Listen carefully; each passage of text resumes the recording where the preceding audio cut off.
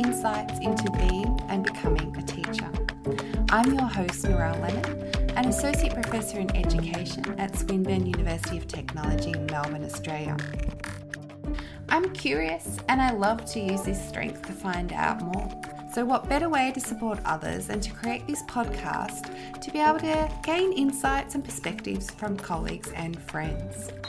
I also run Explore and Create Co that runs workshops, delivers coaching and creates resources informed by positive psychology to support all of us in different ways to explore self-care and mindfulness to help us flourish. And so there is no surprise that well-being features in much of this podcast. So I really want to delve further into what it means to be a teacher, what we bring, how we navigate the current climate, and tips and tricks that support us being and becoming teachers. In this series, I'm doing something a little different. I'm going solo, with a focus on tricky situations and providing some strategies. The aim is to be practical and to provide you with a background into what you can try to support your confidence and support your well-being and self-care as a teacher and a human, really. So join me as we explore some critical moments of being and becoming a teacher and match these with some practical strategies, tips, and points of action to help you flourish.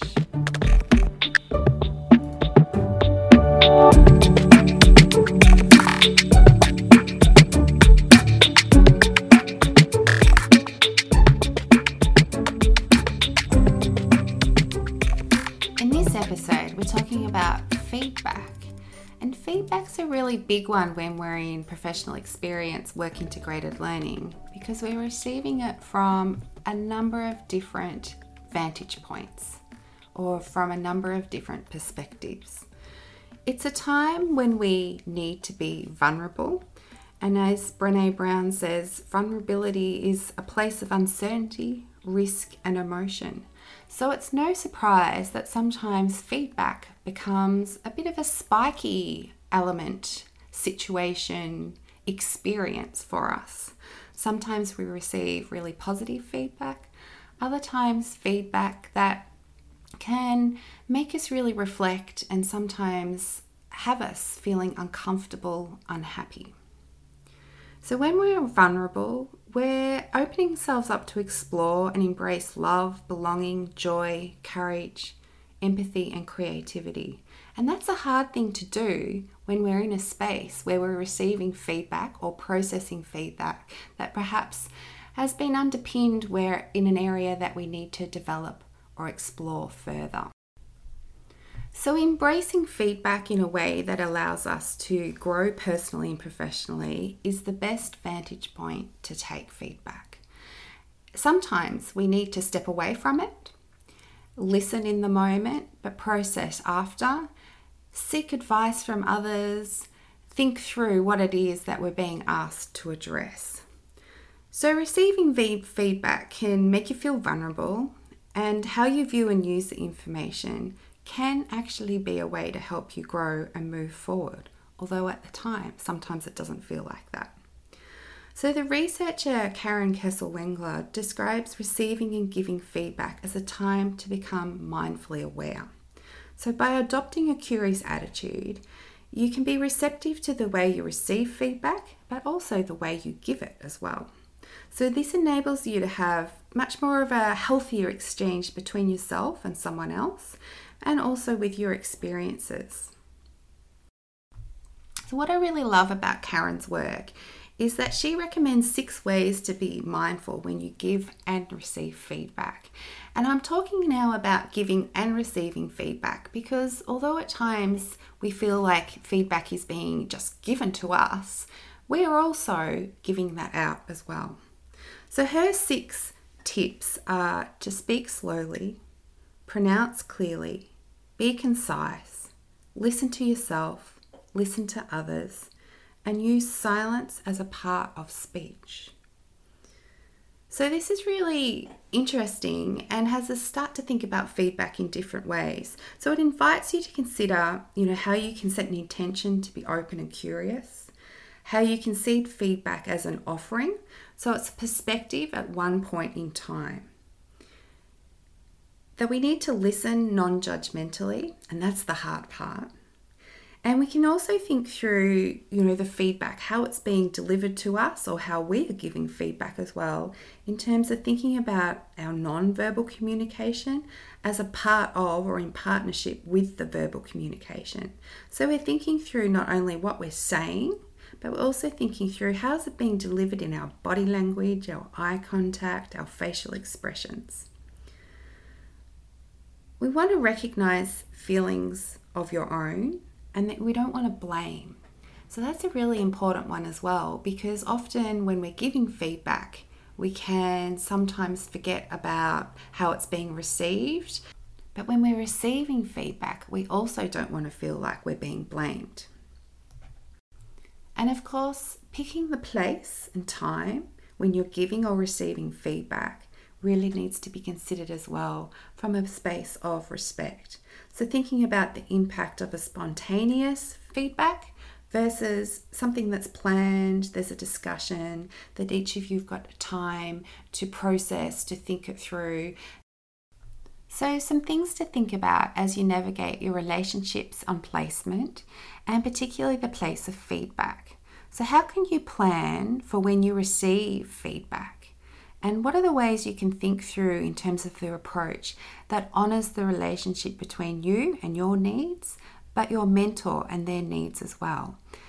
What patterns can you establish very early on for how feedback is given and when it's received, but also honouring time to process as well, where you can come back to that feedback and engage further.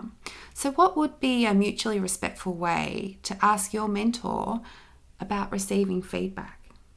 What would this look like? And how can you do this in a way that is mindful to the situation that you're both experiencing? And when you receive feedback, what have you noticed about how you respond? What are the strengths you show?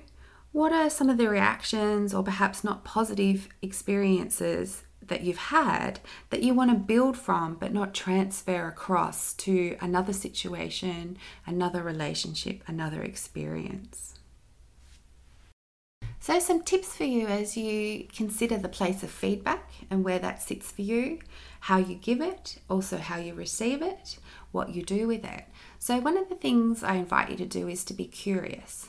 So encourage a culture where you can take feedback and use it as a way to develop yourself. Plan for moments where you can explicitly talk through areas that are a strength and that you can continue to shine in these, and to create areas where you can talk through where you need to continue to grow. And what does that look like? What does that feel like? What does that sound like? And utilizing the relationship with your mentor to be able to have them as a confidant in order to be able to continue to develop yourself. So think through what sort of community of practice are you going to establish for yourself? What are the relationships going to be? What are the processes? Where's the valuing of communication? And where is this all located as you begin to embed feedback as a part of your professional growth and development? Think through how you can coach yourself. So reminders to self that context is very different in every situation that you go into, from day to day, from hour to hour, and of course across professional experiences as well. And remind yourself that all feedback is good feedback, and even though some feedback feels really hard at the time, it can help you grow and reflect and continue to develop your professional skills. Don't forget about appreciation, appreciating the things that you do well, tuning into your strengths, remembering your passions and letting them shine. And my last tip is the watch out for tips. So watch out for negative self-talk that sends you into ruminating, and that internal conversation that you can have with yourself that you're no good, that your students don't appreciate you, that your mentor doesn't like you. So watch out that you don't head into those sorts of dialogues with yourself. Thinking through also that feedback is about actions in that moment of time. So they can change and grow and develop as you do, and the feedback can as well. So the more you think through what is it that you're being told, how can you process that, what would that look like as you move forward, the more that you can see changes occurring. And of course, that doesn't mean you have to agree with every piece of feedback that comes your way as well. It's quite subjective. But the most important thing is that you're processing it and thinking through it in a way that's positive and constructive for yourself, rather than falling into the negative self